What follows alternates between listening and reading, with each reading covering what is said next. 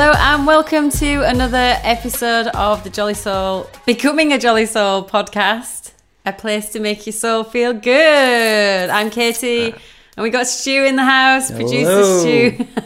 And we've got Mia, who is awake, our doggy. She's just listening at the moment, but she may grumble. Taking in this information. Yeah. So we've got a quote here today. If you don't already follow our Instagram, I hope that you can check it out at some point and you'll see lots of quotes. So today's quote, just showing the camera, is a lady sat looking over the hill, and the quote reads, no one can ever take that shine from your soul. Don't let anything or anyone make you think any different. Because ultimately, like, it is about how you think is life. Everything's mindset. But this was about kind of that self-love and just not allowing your environment or kind of the people that are around you to kind of dim your shine.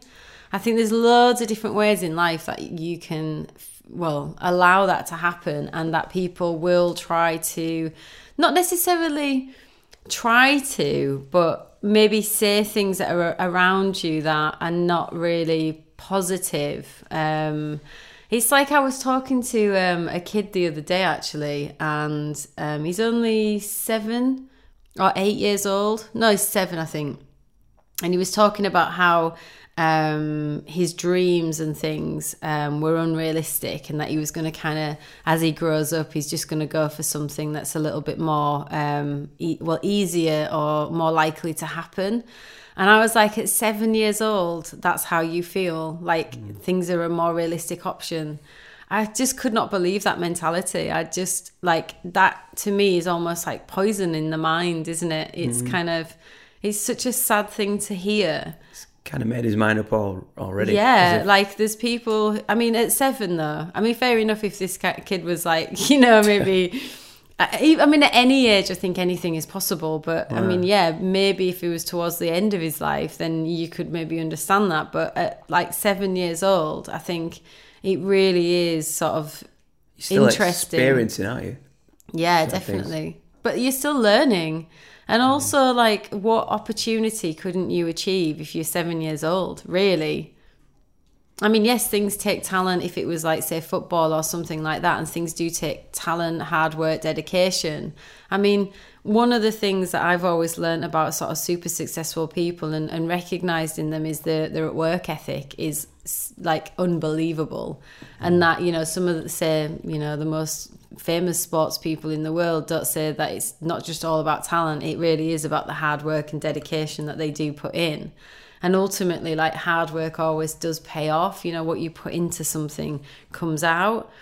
But, you know, going into anything with a mindset of sort of failure, what's going to end up happening is failure 9 times out of 10, isn't it? You're pretty much confirming that from the start. I just couldn't believe it. And I think, so obviously at 7, that's been learned, that's sort of learned behaviour. It's been heard somewhere that, you know...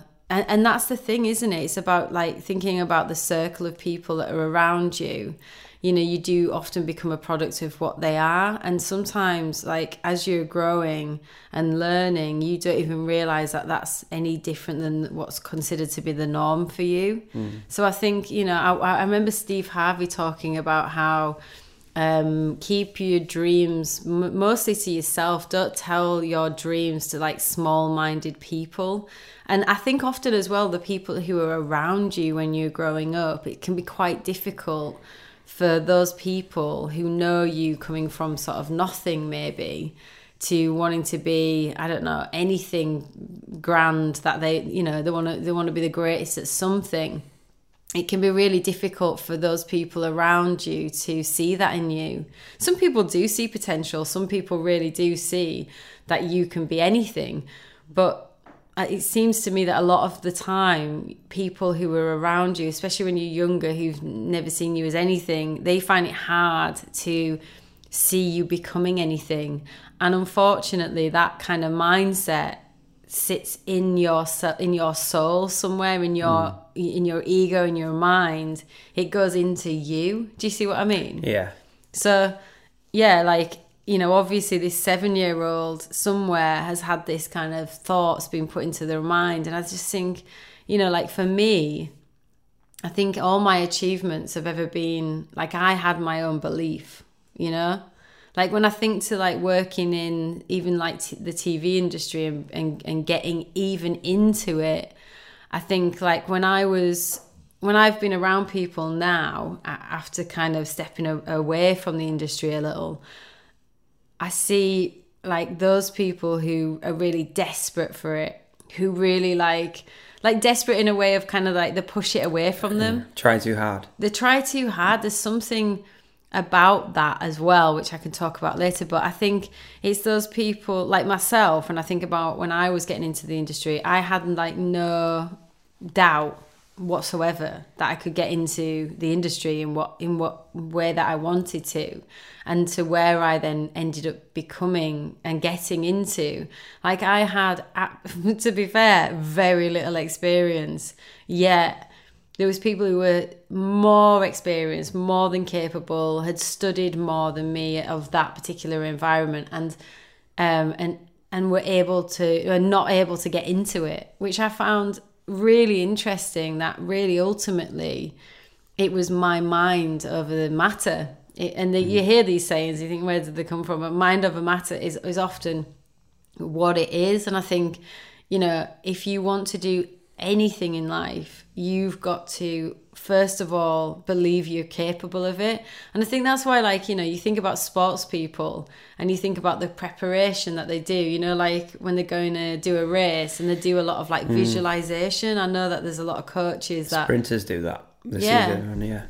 They go in and just, it's all about kind of mindset first. And I think like, I've seen lots of studies and things about it, and you know, within those studies it's about like looking at those. I mean, there was one study that I'd seen, and it was like some people had been put in, it was like, you know, one of them where they separate the people off, and they had one group who were just like running the race, actually going out and running and doing the physical exercise and what have you, and then there was others that were just like visualizing it and just constantly visualizing the winning, and it was like, and then another one just did nothing. And when it came to a race, it was like those people who'd been visualizing winning first, they were the ones who actually excelled more, which is unbelievable to some people.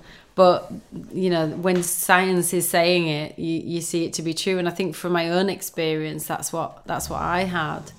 Again, that's our doggy, completely sick of listening to podcasts. Well, I'm sure she's not. Look, that's a negative, isn't it? A negative connotation, just straight out. So easy to do. I think that's it, isn't it? You do. I mean, do you find that with like, you know, I mean, people around you even like... Oh, yeah. Like the influence of that. Yeah, it's quite contagious. How people think about you. Mm. And then, I think people think about me, or how to think about... Yeah, just like if somebody's... If you were told you were never going to make it from being a child... Yeah, it is contagious and infectious to your soul and to your mind. Like Tyson Fury was saying the other on a post he put out, be in control of your mind, because that's the only thing that controls you.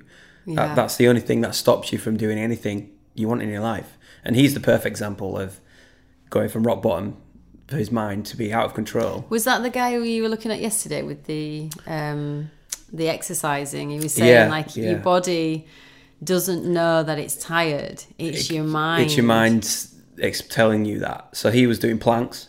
Yeah. And he was shaking, and his body was shaking, but he was talking at the same time, and he was explaining that he knew, he physically could feel it. Yeah. But his mind was like, you're going to keep going because you're not tired yet. You can do another 30 seconds or something.